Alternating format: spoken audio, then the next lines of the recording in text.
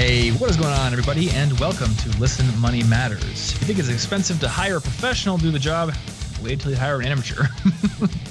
My name is Thomas, and I'm here, as always, with my good friend Andrew, who is a self-described old cat man. Yes. This week. Now that I'm self-employed, that's my official title. I'm going to use that in ads at some point. That's the only way to get sponsorships, is to introduce yourself as an old cat man. And they're like, okay, I feel so bad, I will sponsor your podcast. Just lovely old cat man, please sponsor us. That's right. What are you drinking? I'm drinking some Sanguium Arguintanico. It's close. It's a blood orange beer from Evil Twin Brewing. Sanguine Arentiaco? They Martin, way better than I could. You know, it's 3.25%, and I have discovered that it's best to start the day of recording at a lower, not to start at 12%. It usually ends poorly. Really? Yeah. I would have never thought of that. I'm slowly becoming an adult. What are you drinking, Thomas? That beer is 3.25%, which means it's 0.05% over the limit to be sold in grocery stores here. Oh, shit. Because we still have that stupid 3.2 law. And I don't get it because, like, apparently there's exceptions where, like, one store in a franchise can sell liquor and stuff. So the grocery store right by my apartment has, like, a full liquor store. And I'm like, is this seriously the only store in this entire gigantic chain that has liquor? I must have lucked out. I don't know if it's a Jersey rule, but there's like a separate like building, like almost like an annex attached if the supermarket has liquor. Yeah, that's what they have to do here too. It's like a real that's good. Dude, what are you drinking? I'm just drinking Sam Adams Summer Ale. It's like a lemon wheat ale. It was in my fridge. I didn't buy it. It was just in there. It's a slight upgrade on kale juice, I have to say. I don't know if that's true. I don't know. You drank kale juice. I didn't have any kale juice. I should have brought. If anyone would know, it would be you. Well, it certainly tastes better. I'll give it that. But my energy levels are probably going to go down, not up. So that is the trade-off there. Anyway, guys, today on the show, we have got Adrian Larson back. Adrian, how long has it been since we've talked to you? At least a year, right? At least a year. That's a good question. Between like 1 and 99 years. Yeah, I remember being in the Muse's old office when I talked to you guys last, which was about a year and a half ago at this point. What? So sometime between a year and 2 years. So wait, where did the Muse move to then? So we were in the Flatiron neighborhood of New York and just moved uptown a few blocks. We are in the Herald Square area now with much more space. Gotcha. Those names mean nothing to me out here in Colorado. Though when you say Flatiron, we have some mountains called the Flatirons, which are beautiful. Don't worry, your Denver apartment is still probably bigger than our office. How many people you guys have? About 130 employees full-time, and then a handful of freelancers and part-timers as well. If you have 130 employees, they're not all there, are they? Oh, yeah, they're all here. Then you're off. No, I'm just kidding. It's definitely bigger. I didn't realize how big the Muse was. 130, that's awesome. Yeah, we've been going on 6 years now, and it's a big, big team. Awesome. Well, for people who don't know, Adrian is the editor at large right now and a founding editor actually of the Muse, which is a really awesome website that has tons of career tips. And you guys also do profiles of lots of companies and show what it's like to work there and kind of how they work, right? Exactly. Profiles of 600 or 700 companies all across the country, in some cases internationally, and talk to employees about what it's like to work there, give a behind the scenes look at the office space. So you can really kind of investigate a company before you even apply, learn what they're all about, see if it's the right place for you. Which is awesome. Because before that, I was just like, go to the interview and kind of hope that cross your fingers showed you is actually representative of the, this is the lobby with all of these really cool beanbags you can take naps in. But once you're hired, here's your cubicle in the basement. That's right. And no one sits in these beanbags or you get fired. Right. Or no one wants we have somebody come in and like perfectly shape them every morning. And if they get moved, you're out of here. Yeah.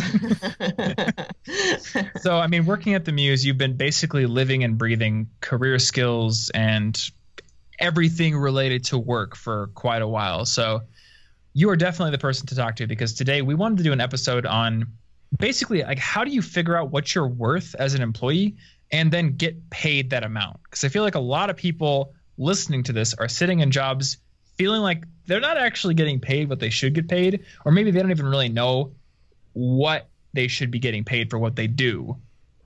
They just know that what they're getting right now is not it.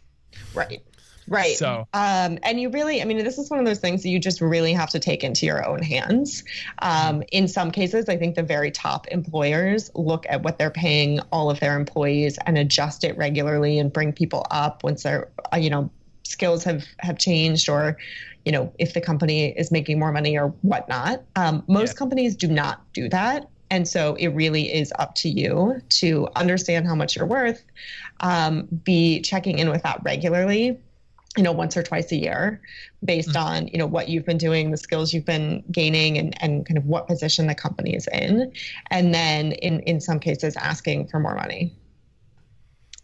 I'm kind of glad that you said most companies don't do this by default, because I feel like as I've been hiring team members, I often feel like pangs of guilt, like, oh no, I haven't talked to this person in a few months about what they're doing and whether or not I should pay them more. So at least I'm not behind the curve. And actually, maybe that's kind of a good angle to take it first. Like, if you're running a company, how do you make sure that you are nurturing your employees and making sure they're getting paid what they're worth? Because maybe if we look at it from the perspective of an employer, an employee can look at their company and be like, are they doing this or not? Yeah. So a lot of big companies have compensation teams, like people whose job it is to look at all of the roles that are on staff, look at where the company is in the market compared to competitors, and then benchmark all of those salaries. Mm-hmm. If you're a big company, it's definitely worth looking into whether there is a compensation team and kind of understanding a bit more about how they come up with their rates and ranges. There's some other great companies out there like Buffer. Have you guys seen Buffer? I love have like a formula. Yeah, radical transparency around how they pay. That is still, nowhere near the norm. But there are companies who are starting to think about things like that. And they basically use like mathematical formulas. So your salary basically like updates automatically the longer you've been there, right? Yeah, because part of it's based on tenure. I think it's based on sort of like market rate for the job that you're doing, your tenure, your location, because they have employees who are all over the place, and Denver and New York, for example, have very different market rates. But so that's all right. Of they have that location as a factor. Yeah, right? All of that gets kind of plugged into a formula that updates regularly. I'm curious to know, what are your thoughts on boiling down compensation into a hard formula like that versus just human to human talking it out negotiation? Yeah, it's hard because I think in some cases it works really well, right? Mm-hmm. Like if for developers, I think there's a very standard sort of market rate of what they are paid based on what level they are at. Yeah. For other roles, it can be a lot more fuzzy, especially if you are not, say you're a marketing manager, but you're also doing social media and you're also doing copywriting and you're also doing a little bit of PR. Like all of those things have very different kind of skills needed and market rate. And it can be pretty hard to finalize, a number that really encompasses all of those things that you do. And I think tenure is another one, right? Like in some cases, it does make sense to reward people for being at a company for a long time. In other cases, if you have superstar employees who have only been there for 6 months, you want to make sure that they are feeling rewarded to continue doing that superstar behavior, not just, to stick around for a while. Well, yeah, that's like, I think tenure's been one of the things that's always been a sticking point in my head, because having worked at a lot of other companies, I saw people who had been there for years, but they had never really made a huge effort to just like to try to push things forward, to push the envelope. And then you get people who come in and immediately they're like, how can I improve this? How can I become more valuable and make the company better? But they haven't been there for so long. Right. So it's like, there's a lot of tripping points and pitfalls around tenure. Because on one hand, like companies often hire people at a higher salary than people who have been there for 5 years are making, which obviously feels unfair to the people who've been there for a long time. But if you base increases just on tenure, then there's almost like this disincentive to try to push the envelope, because it's like, well, it's just based on how long I've been here. Right. I'm going to get a raise at the end of the year anyway. Yeah. So it's tough from the perspective of an employer.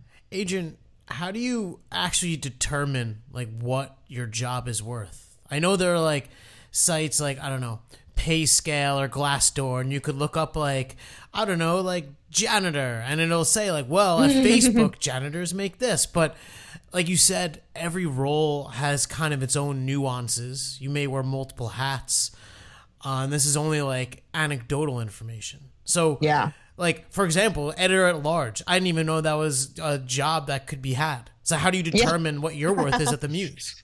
And is there an editor at small? Editor at small, yeah. Editor at PM. So, yeah, I mean, my role is pretty complicated because I'm also only here part-time. And there are, figuring out what a part-time person is worth versus a full-time person is a little bit tricky too. But this is a good example of a case where there's no one right answer. So to figure it out, I tell people to do sort of a multi-pronged approach. So one is to like go to the salary.coms, the payscale.coms of the world and like do as much research as you possibly can there, like see what the hard data that's been collected by those sites says about your role. To Glassdoor, if you work for a pretty big company, Glassdoor has salaries that are, at your company or at companies like yours. So you can see kind of real time what people are being paid. And then the third piece that I think not enough people do is talk to people in the industry. Like we all hate talking about our salaries. And in some cases, it's super weird to ask and tell people what you make. But if you have sort of close people who you can talk to and you can have this conversation with, that's a really, really good way to get some of that more nuanced insight of, is what I'm making right now too low, too high, just right, based on what you know about the market and my role and my industry and my company. How do you broach a conversation like that? In my team at iHeart, when I used to work there, I was like the money guy. And so I was always just talking about numbers. And then it was like, well, Andrew's talking about it, so it was easy, but your team is one thing, but like you said, if you're networking and meeting other people that do what you do, but you're not like besties, seeing them every day, like that's a pretty rough conversation to start. Yeah, you can't just walk up to somebody and be like, hey man, what do you do? How much do you make? Oh, that's it? I'm sorry. Yeah, I mean, I think like anything when it comes to career advice, like you're going to get the best information, the most nuanced information, and sort of have the deeper, more personal conversations when you build a relationship with somebody. So this isn't going to be the question that you ask everyone, but it's going to be the question that you ask like the people who you trust the most, the people who you've known for a while, the people that you can have, more than surface level conversations with. Yeah. Well, even if you talk to one person about it, it's better than no information. You're probably not going to be able to have 17 conversations about it, but if you can talk to one or two people, that is really helpful insight kind of when you pair it with everything else. How might you loosen someone up to talk about it? Because you probably have like a close friend who you've known for like however umpteenth years, and you just never talked about this thing. Like, I don't know, is like time. It's time we've had the salary conversation, Jane. Or like, is there like a way that maybe to approach it tastefully? Mojitos. Yeah, I mean, lots of mojitos really loosens people up. Have a big party, have everybody come over. No, I think you can start by having less touchy money conversations where you're talking about things like, how much you spend, or the budgeting tool you use, or, asking for a raise, but in sort of percentage terms, rather than like dollar terms, and kind of like dip your toe in the conversation that way. You can also sort of, I've had friends that I've asked or that they've asked me, are you comfortable talking about money? And some people will kind of shut up and be like, I don't really want to talk about it, or I don't really talk about it outside of, my family or my partner. Yeah. But other people I think are equally eager to have this conversation will say, yeah, I don't care. Like, I'll tell you how much I make. I don't know. What do you guys? I mean, I'm sure you guys have these conversations all the time. How comfortable are you? Literally, when you went to get a beer, when you went to get a beer, Andrew and I started talking about it. Yeah, I mean, we'll see. The thing is, Thomas we're and I pretty talk open about it all the time about it. But my biggest fear, like, I'm comfortable talking about, but I feel like it's this: who goes first? The person who goes last feels bad, or it doesn't work out. Like, what if you make more? The person goes after makes less. Then it's like, what if, they go first or go second and make more and you make less? I guess my concern is how to have it not be a competition, but like an educated conversation. Yeah. For me, it's always like a question of like, am I going to make the other person feel bad? Because if Andrew tells me I make $150,000 a month, dude, I'm not going to feel bad. By the way, I've never told Thomas that, because that is I just totally pulled a figure out of my ass right there, because I don't know. Like, again, I think a lot of it is like people don't know how comfortable other people are going to be talking about this stuff. And I know personally, if Andrew makes a lot more than me and he tells me that, I'm not going to feel bad.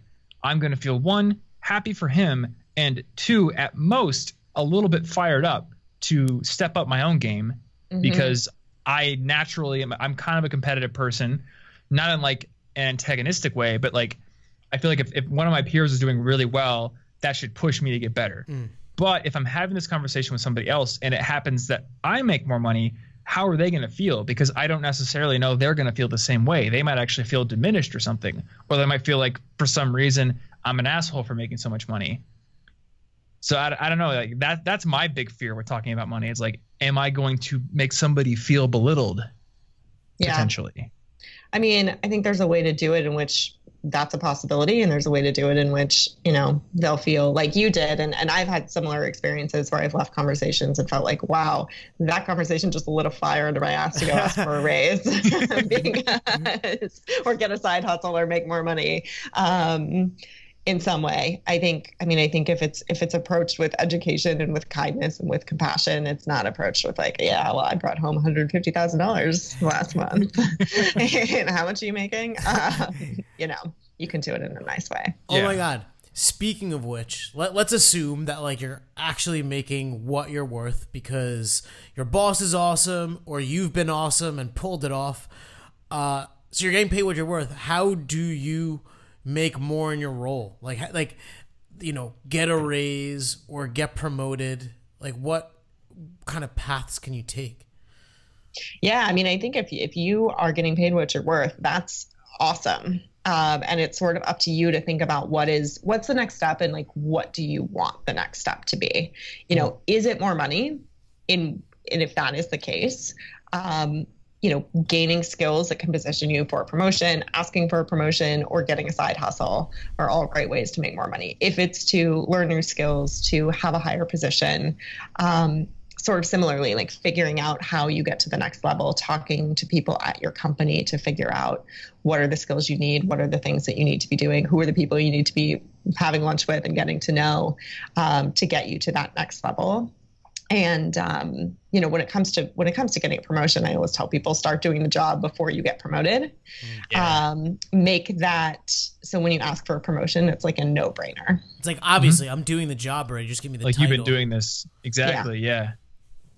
So the one thing I always worry about is how far can you push before it hurts you as an employee? So to clarify that, when I think about salary negotiation, I think about it from an entrepreneurial point of view, where like, say I'm a freelance web developer or something, or actually even more of a true situation, like I'm an internet content creator, we sell ads in this podcast. There is definitely an argument to be made that like show X over here and show Y over here charge this much for ads. So we kind of have to like fit into the generally accepted, like, this is how much a show of our size would charge for these ads. But that aside, as an entrepreneur, my mind immediately goes to value-based pricing. So it's less like, oh, this is how much a web developer makes, and more like, this is what I can do for you. This is why this is worth this much, because what I'm going to do for you is going to make you this much money, or it's going to save you this much time, give you time with your family, all these things. That's why I'm charging this much. But as an entrepreneur, if you fail, that's like, okay, you failed to get that one client. There's a bunch of other fish in the sea. But if you already have a job, the fail state is potentially getting fired if you push too hard.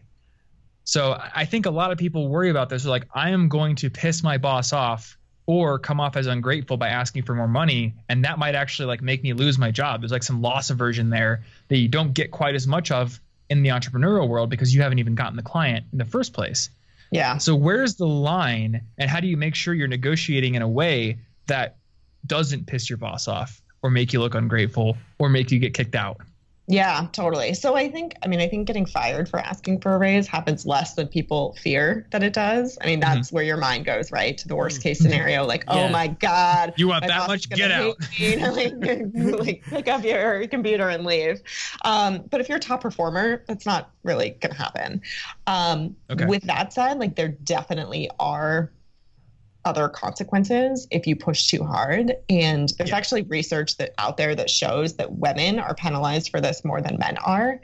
Women who ask for a raise can come off as aggressive or ungrateful in a way that men sort of saying the exact same lines do not. We actually work with thoughts as to why that is? You know, I think there's tons and tons of research. And actually, I work with a really great negotiation coach who specializes in this, who would be super interesting to have on the podcast because she knows this information just inside and out. But I mean, it has a lot to do with like societal norms of what men and women should be like. Like men are assumed to be assholes. So if they act like assholes, it's normal. Or aggressive or assertive, whereas women are assumed to be more people pleasing and submissive and grateful. And obviously these are, broad sweeping generalizations, but they play out in very real ways in the workplace. Right. And women, research shows that women, even when they ask for a raise, they get it less than men do. Well, let me ask you, when you were coached, like what did she say? Because I imagine you've gotten many raises and you seem like someone who gets what she wants. But I'm sure you didn't do it and everyone hated you as a result. Yeah. So the advice that we give on the Muse and the advice that she gives are a couple of things. So one, sort of backing everything up with data. So the more that you can show, this is market rate and here's where I am and how do we get me closer to this versus just saying, how do I get a raise? You position it as like you compared to market. Or sort of, Thomas, as you were saying, like positioning it as what you can do for the company, how giving you a raise, giving you a promotion, investing in you is going to benefit the company or the team at large, making it about more than just you. Yeah. Yeah. And I think what you said earlier, like top performers usually get what they ask for because they're such a valuable asset to the company that the company is like willing to do what it takes to keep them. So I really think like the first thing that you want to do is ask yourself, how do I become a top performer? Oh my God. Like, how do I make sure that I become one of those people? Like I work with several people now and I love every single one of them, but like Martin is my best friend, but also he's so good at anything I throw at him. I'm just like, if he left, I don't know what I would do. Yeah. So it's like, if he asked for more money, I would have to very heavily consider that. And I actually proactively try to pay him more as we grow because he's just like one of those people who can basically take anything I throw at him. Adrian. But what if you're, go ahead. I feel like this question needs to be asked. What don't Thomas and I understand about women and negotiate? Like what? Like I feel like we've talked about this topic quite a lot, and we've gotten like tips, but there's something that we just inherently can't understand. Can you tell us? Like I mean, yeah. we're literally mansplaining our way through this. Like what don't we see? No, I mean, you're definitely not mansplaining. You are coming at it from a different perspective and have no way of knowing that like women enter into these conversations in a very, very different way and have a very different reaction than men do. I mean, there's also nuances for whether a woman is negotiating with a man or negotiating with a woman. Ooh, yeah. Sorry about that. I was actually curious about that in particular. I'd imagine it'd actually be harder to negotiate with another woman than but then also I don't know. Like, what do you think? Oh, I'm interrupting you constantly. sorry. Pretend like I wasn't talking. Tell me like our blind spots here. Yeah, I mean, I think again, it goes back to the idea that women and men can say exactly the same words and be perceived in two completely different ways. There's a great study that was done out of I think it was HBR. A long time ago, but basically students were given a case study, and the same exact case study about a person asking for a raise. And in one case, the story had a man's name. I think it was Henry. And in another case, the story had a woman's name. I think it was Hannah. Literally exactly the same words, just the names changed. Mm-hmm. And it was given to both women and men. And at the end of the assignment, you were asked, what do you think about this person? And Henry was like, assertive, a go-getter, top performer. And Hannah, the woman, was, bitchy and overly aggressive, and completely different words were used to describe these people. I am paraphrasing this, and I'm probably doing a terrible job. No, I think you're doing an awesome job. Time. Yeah. But basically this idea that the men and women saying the same words and looking, either gender looking at this situation, changing nothing but what the name had a very, very big impact. Both women and men perceived a woman asking this thing as poorly as compared to a man. Mm-hmm. How do we change that?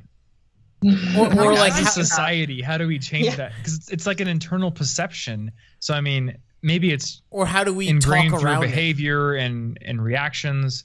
Yeah. So I mean, like on a shorter term sense, I'm curious, like how do you get around that? How do you deal with it? But also, how do we fix it? Yeah.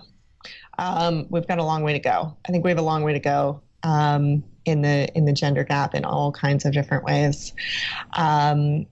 And the best companies are investing in diversity and inclusion training and unconscious bias training and helping people identify these things that they don't even know that they're doing. And I think the more that we can do that, like both as employees and as employers, that will start to make some progress.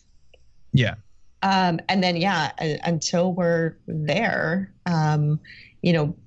women going into these conversations with armed with the tools and kind of that knowledge and knowing how to get around it or how to work around these biases that are there.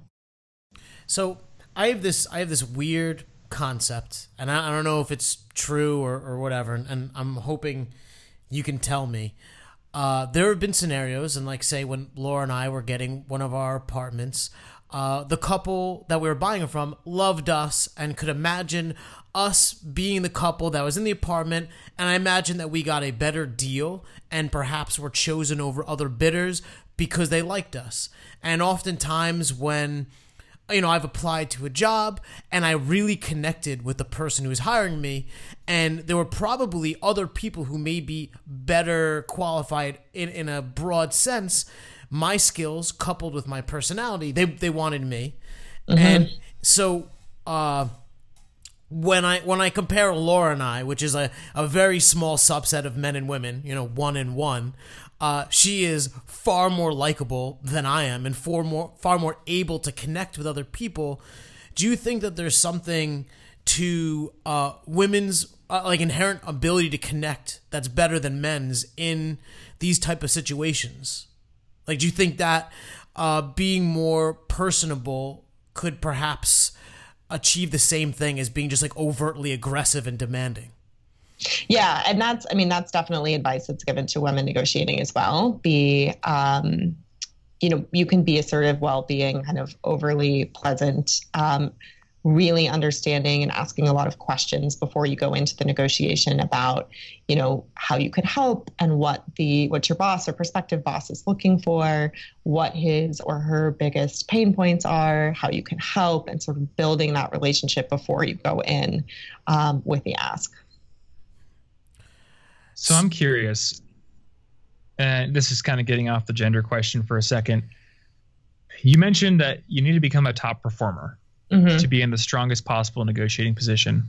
What do you do if you're in a department in a company that is very obfuscated in terms of like delineating between top performers and not top performers? I'm thinking of things like maybe like IT infrastructure, where it's an unappreciated department. The metrics aren't very concrete, so it's tough to be like, yes, this person is an A person and this person is a B or C like person. They brought in more customers, or because that's the thing that IT people always complain about. It's like they're always cutting our budget because we're necessary, but they don't really get that because we don't bring new customers in. We basically just keep the lights on.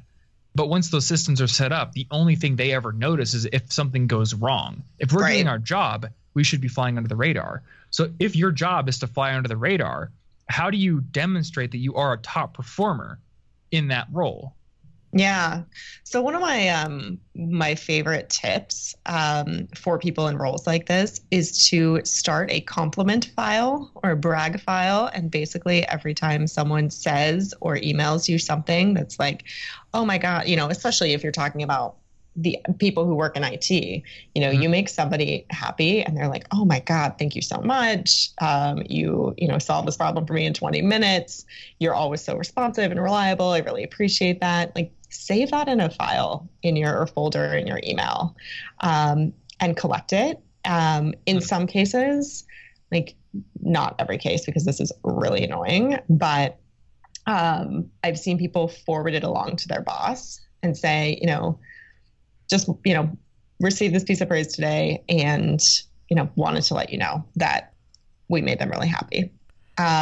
Start collecting those little tidbits that show kind of a qualitative metric that you are great to work with, you're responsive, you are all of the things that make you great at your job. Oh my God. Is there a good way to frame that? Because like I imagine if I forward it on and say, look at how happy I made this person, it's going to look a little bit conceited. So like, how do you frame it to make it sound a little less like pat on the back? Yeah.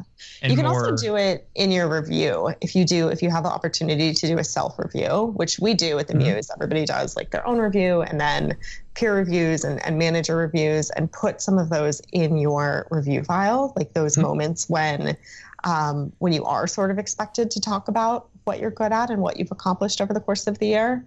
In other cases, I think it again depends on the situation, and it absolutely is not natural for every situation.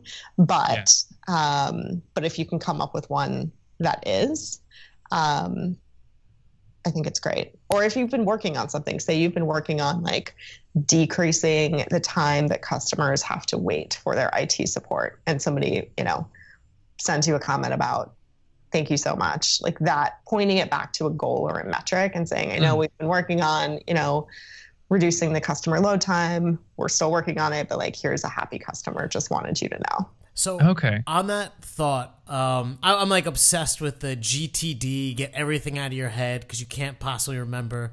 And as I would do things at work like that I thought were like meaningful, I would just write like a few sentences because I figured like it helped me do my resume later or whatever. And it became over the course of working that through the year, I just write down all the meaningful things in my MBOs. Like when they're like end of year, like how do you think you did? Biggest, like, I would literally just copy everything I'd written from this file and just like paste it in. And I would have like this essay and I would be done in like 5 seconds.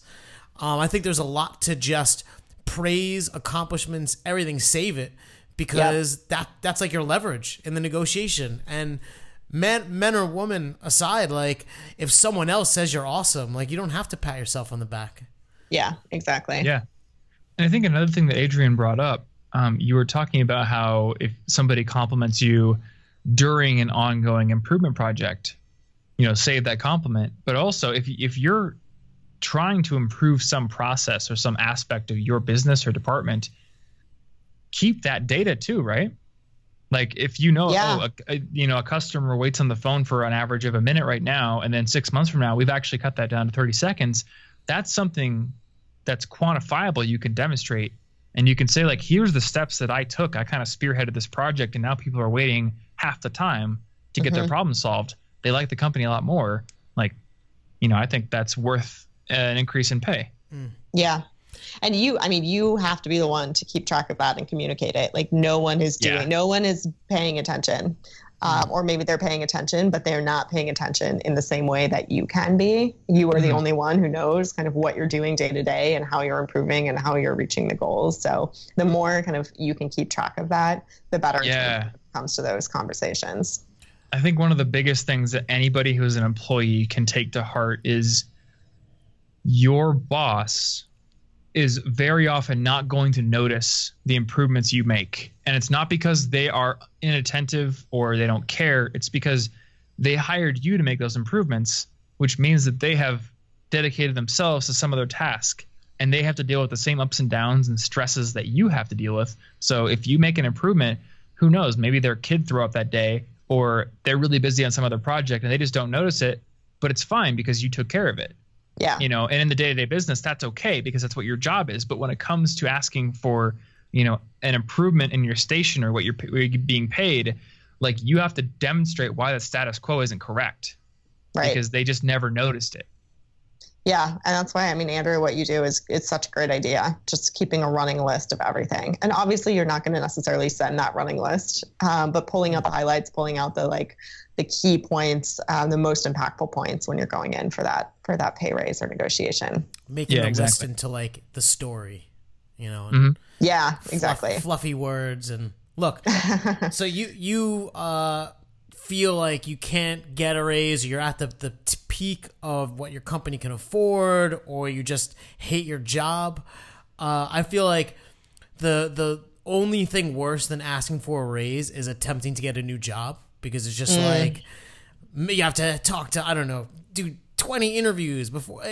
How do you not suck at applying for a job? Is there any way to make this not shitty? Yes. Yes, there is. I'm so glad you asked. So I think when most of us think about applying for a job, we have this picture in our head, right? Of sitting down on the couch for every minute you're not working and going through Indeed.com and applying to everything that is remotely related to what you do. And just apply. And then going on these interviews, and some of them are good and some of them are terrible. And just everything about the process feels bad and hard and boring and shitty. So that's the way to job search that really sucks. I think the other way, and the way that we preach, we actually just launched a course at the Muse on Udemy called the Ultimate Job Search Strategy Course. And it walks you through kind of every step of the process. But step number one is focusing on what you really want. So it's taking a step back, taking a deep breath, and thinking about, what do I want in this next job? What do I want to prioritize in terms of my role? What do I want to prioritize in terms of the company and the culture? Is it money? Is it learning? Is it growth potential? Is it a really fancy name on my resume? Is it more time with my family? And then in the role, do I want to be doing the same thing that I did before? What new responsibilities do I want? What do I want to do more of, less of? Getting this all out of your head and on paper, and then focusing your job search on quality and a few jobs that meet those requirements, not quantity, and not just casting a wide net and applying for everything that's out there. So I think shifting that mindset and starting there takes a whole lot of the suck out of the process, because you're actually focusing on things that might get you excited. I think you brought something awesome up in point one, where you're what more do you want? And I guess the first thing that comes to mind is I just want to make more money, right? That's the whole point of a job. But I think that after week 1.5, whatever that raise was has completely worn off of your excitement. And now you're just either in a shitty job or whatever, maybe you got a nicer apartment. So what should you look for, or what other things need to happen besides that incremental raise for it even to be worth it to take another job? Yeah. You can't just take another job for the money. And it is really, really tempting to. You're I'm underpaid. I want to make, $20,000 more a year. I could get a bigger apartment. I could propose to my girlfriend or boyfriend. I could do all of these things if I had more money.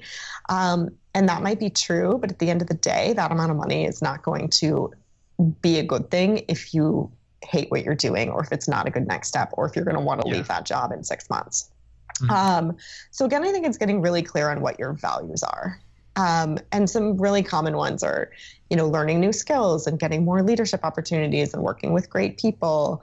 But for other people, it's things like, being able to do more creative things, being able to have their hands on a whole bunch of different things and not just be siloed in one role. A company that really values work-life balance. I've actually heard of a couple companies in Denver that isn't Burton Snowboards based there? I'm not sure if they're in Denver, but they're definitely close. They're in Colorado. Yeah. Yeah. And in the winter, they give everybody free lift tickets. And like, if it's a snow day, they're like, we're not working today, guys. We're going to the slopes. Yeah. And, for some people, Burton's that awesome. is worth so much more than a few $1,000 raise. So I think it's, it's just going back to like what matters to you and not being swayed by like what matters to your best friend or your partner or your parents or coworkers, or like what mattered to you 5 years ago. Like what really matters to you now, and how can you optimize your next job for those things? Oh my God, Adrienne, when you're looking for a job and everyone in your life knows you're looking for a job, all of a sudden, like you said, everyone has an opinion and everyone wants to take everyone has A or company B. And I think that if you are like this force of will type person, you're like, that's great, thank you, whatever, but you're going to do what you're going to do. But I think more likely is the case is you're somewhere in the middle or even swayed by what people say. So how do you either respond to that or follow your North Star and not say like your mom's North Star? Yeah, no, it's such a good question. And you're right. Like some people can do it better than others. I definitely was swayed by way too many opinions when I was younger, and I'm much better about now, sort of focusing on what I want and taking opinions and insight and gathering, advice and input can be super, super helpful from people, especially people who know you really well. But putting that through a filter of, is this really what I want? And so I think going through the process first of identifying like, what made you happy in your last job or your current job? What did you really hate? What are you looking for next? Like spelling it all out for yourself before you start talking to people about it. And again, like you can take input, you can take advice, but really going back to sort of what you believe, what your values are. I don't know. Do you guys have any other helpful tips? I'm a force of will person. So I'm all about like collecting what other people say, and it definitely colors my choice. But at the end of the day, like, thank you for your opinion. Yeah. I guess like one thing I would share here, one of my favorite quotes from anybody ever is from Bruce Lee. When he said, I think it was one of his books, he said this: adapt what is useful, reject what is useless, and add what is specifically your own. And I try to basically run any kind of advice I get through that sort of filter. And specifically when I hear advice from somebody, I'm always keen to understand what stage of life was that piece of advice helpful for that person.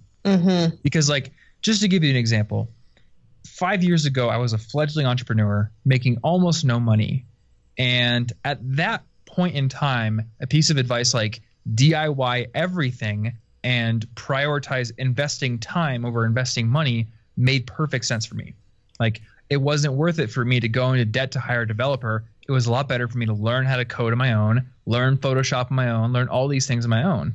Now the business is scaled. Money isn't so much of an issue. It's my time that's an issue. So if you were to tell me DIY everything, Tom, code your own website, rebuild everything yourself, that's a stupid piece of advice, because I've got something that I can do, make videos or make podcasts that's going to bring a lot more value to a lot more people. And my friend Martin is a much better coder than me, or my friend Ransom is better writing articles than me. So I should delegate because I've got the resources for it. So sounds like I'm wearing you down.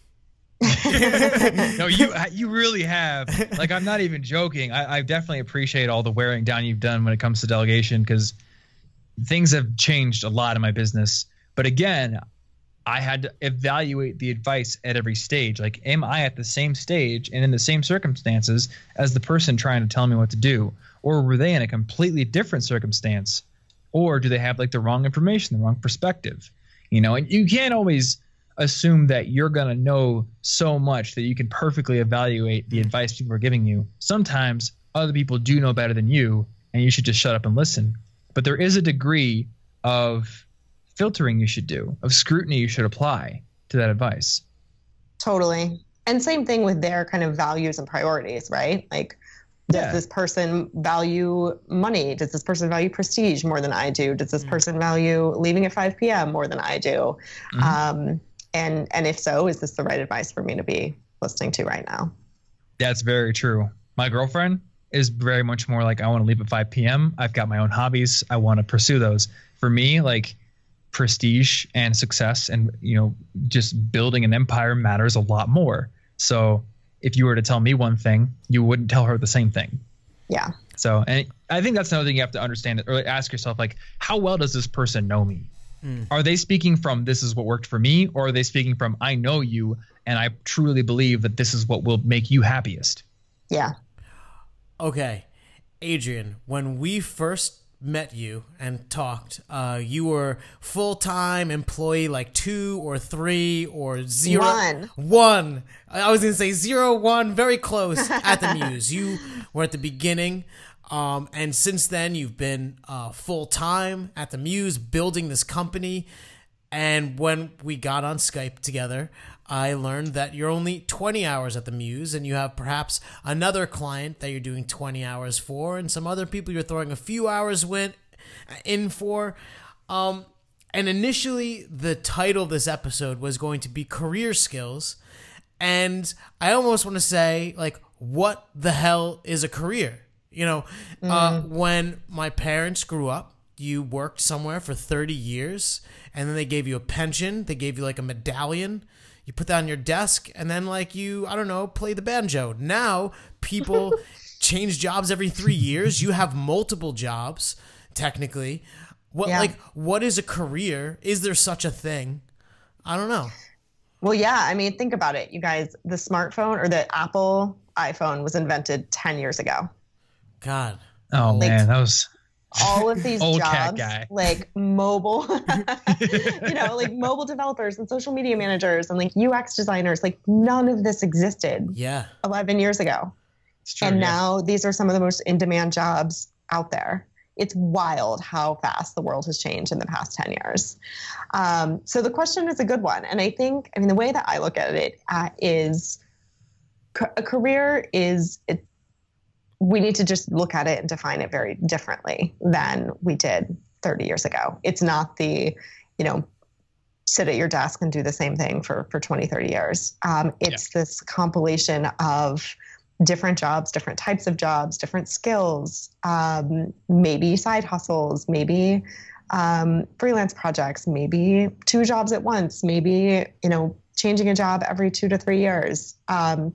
It looks very, very different, and sort of we have to be flexible in the way that we look at it now. I think we can still call it a career, although if you have a better word, let me know. I think that I do. I'm listening to you, and I'm thinking of like these 2 parallel paths, your career and like you and like all the things you want to do, like play the banjo for the rest of your life. And you're going to work just so that you could play banjo for the rest of your life.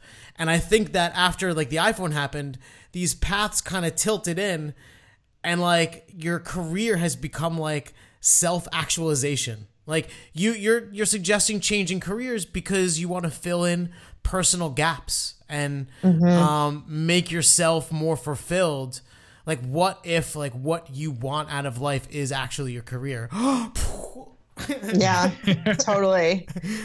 And what if that changes? Like, what if you want to, you play the banjo as a career for 3 years, and then you decide, I'm the foremost world expert on playing the banjo. Now I want to figure out how to build houses, and now I want to figure out how to learn how to code. And what if that changes throughout your career? And I think, the beauty of technology, I think, is that we have access and resources to all of this information out there, and we have inspiration. We have podcasts. We have, people we can look up online at the drop of a hat, and we can look at their career paths and be inspired by, and then get information about their career paths and the things that they've done. Whereas before you might, you know the people in your network, you know what they do, you know what their jobs entail, but that's a very finite group of people. You didn't have access to this like truly world of information and people doing all kinds of different things. Yeah, absolutely. I do want to give a slight counterpoint though. How dare you? I think there's nothing wrong with like self-actualization and trying to maybe like merge your career with what you love to do, but there is so much advice out there to go follow your passion, or like, I feel like people almost, if they read anything on the internet, they feel like there's this obligation to do that. And like, if your career isn't aligned with your personal interests and passions, then you kind of have failed. So I do want to give the counterpoint. That's like the cart before your the career horse. doesn't have to be what you love to do. Like if you love to play the banjo and you're a sheet metal worker, like you don't have to become a professional banjo player to be fulfilled. As long as like, if that pays the bills and you have time to come home at night and play banjo, that's also fine. See, I suspect, Thomas, that you love to play the banjo. You love Guitar. to play the banjo, guitar, same thing. you love Not to the same thing. You love to do X after you've done it, and you start to gain some traction, and you start to do well.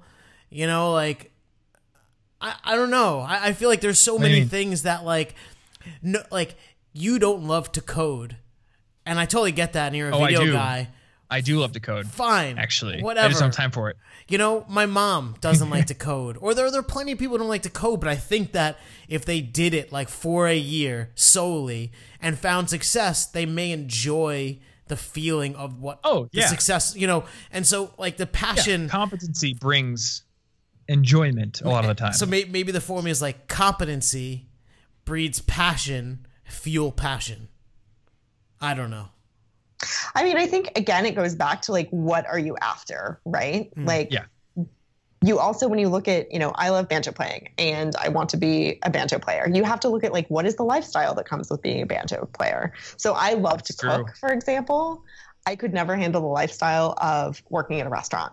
And so it is not the career path for me. I can do it in other ways. I can do it in my spare time, or I can start a cooking club at my office, or I can write about cooks or food, or figure out other ways to incorporate it into my life. I think there is this sort of like rhetoric out there that's like follow your passion, or like have this like corporate drone job. And there's not, you know, it's like black or white, but there are so many options to figure out how all of the pieces of your life and your personality and your passions and your values kind of all work together. And one thing I have discovered is that even if you're not going to become a professional banjo player or a professional chef, it is not necessarily just the specific activity that you're doing that is your passion or that it defines what you like to do. There are also qualities that work. So you could take two banjo players or two musicians of any kind. And actually, my friend Nick is a good example of this. Nick and I both play the guitar. But Nick loves to sit there and learn how to play established songs that people have already made. He's not into improv. He actually says improv gives him anxiety. He would much rather figure out how to play like Stairway to Heaven perfectly and then do that. Me, I hate learning to play other people's songs. Like I have no patience for it. I sit there and I literally teach myself scales by ear. I don't look them up, and I make up my own songs. And I play improv every single day. So like you can pull attributes out of those two experiences. This person loves to perfect an established recipe and become a practitioner. And this musician, me in this case, loves to create things from scratch and be really creative and make up new stuff. So if you can find another job, say coding, where you can apply those attributes, maybe I'm somebody who makes up a brand new idea and codes that from scratch. And it's probably kind of crappy at first, but we get it working. And then Nick is also a coder, but he's like, I'm going to debug the shit out of this until it's perfect. And I know exactly how to make it perfectly up to standards, and it's fast and it performs well. Like that is brilliant, Thomas. That is so true. Yeah, that's such a good analogy. So yeah, just close the episode out. Just like we have nothing else to add after that. Done. That was excellent, though. I absolutely agree with you. Cool. Well, I think we probably have given people a good bit to chew on in this episode. So if you were serious about that, Adrian, if you have nothing else that is just like burning in your mind that you have to add, then yeah, we can close it out. Yeah, I mean, this has been great. I love talking about this stuff. And I think if there's anything else to add, like just to go back to sort of the money aspect of this episode, like make it a point to review your salary with yourself at least twice a year. Or anytime the company has gone through a major transformation or your role has changed in some significant way.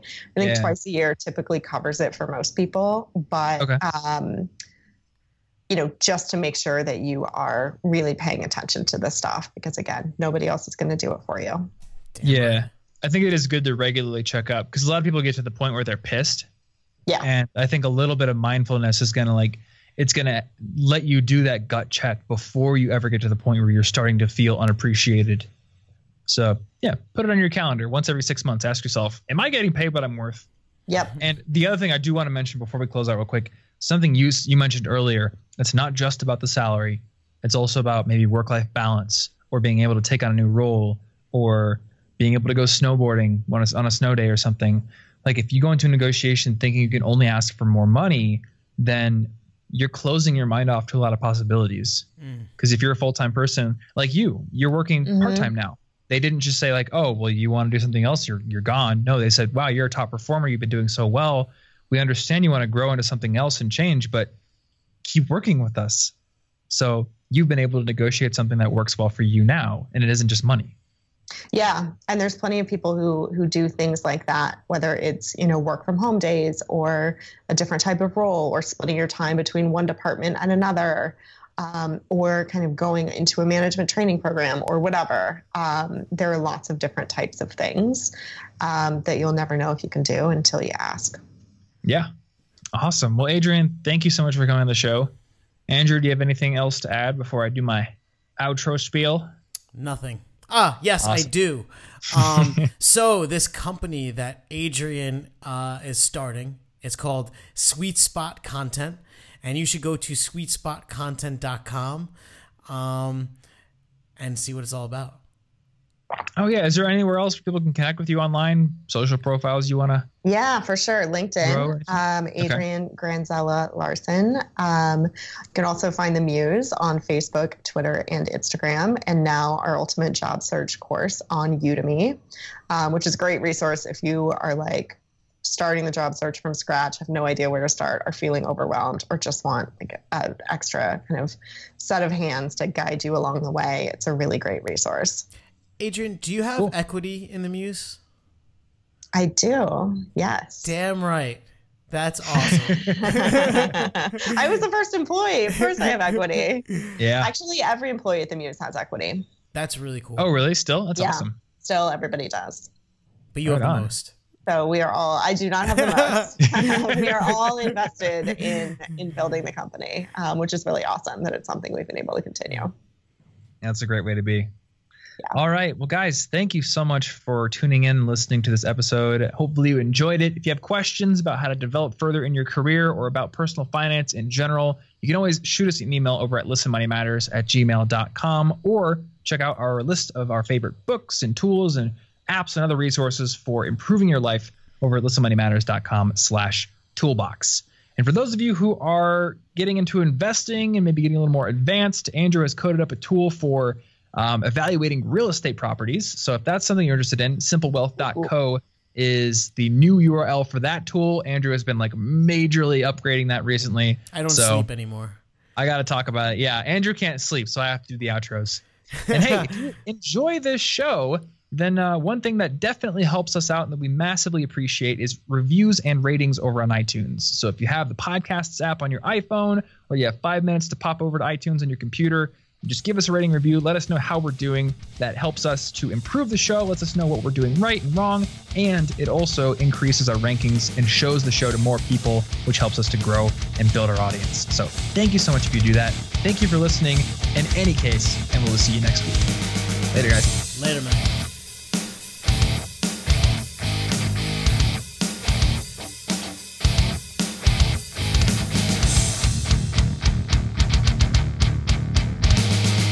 Please tell your friends about this show.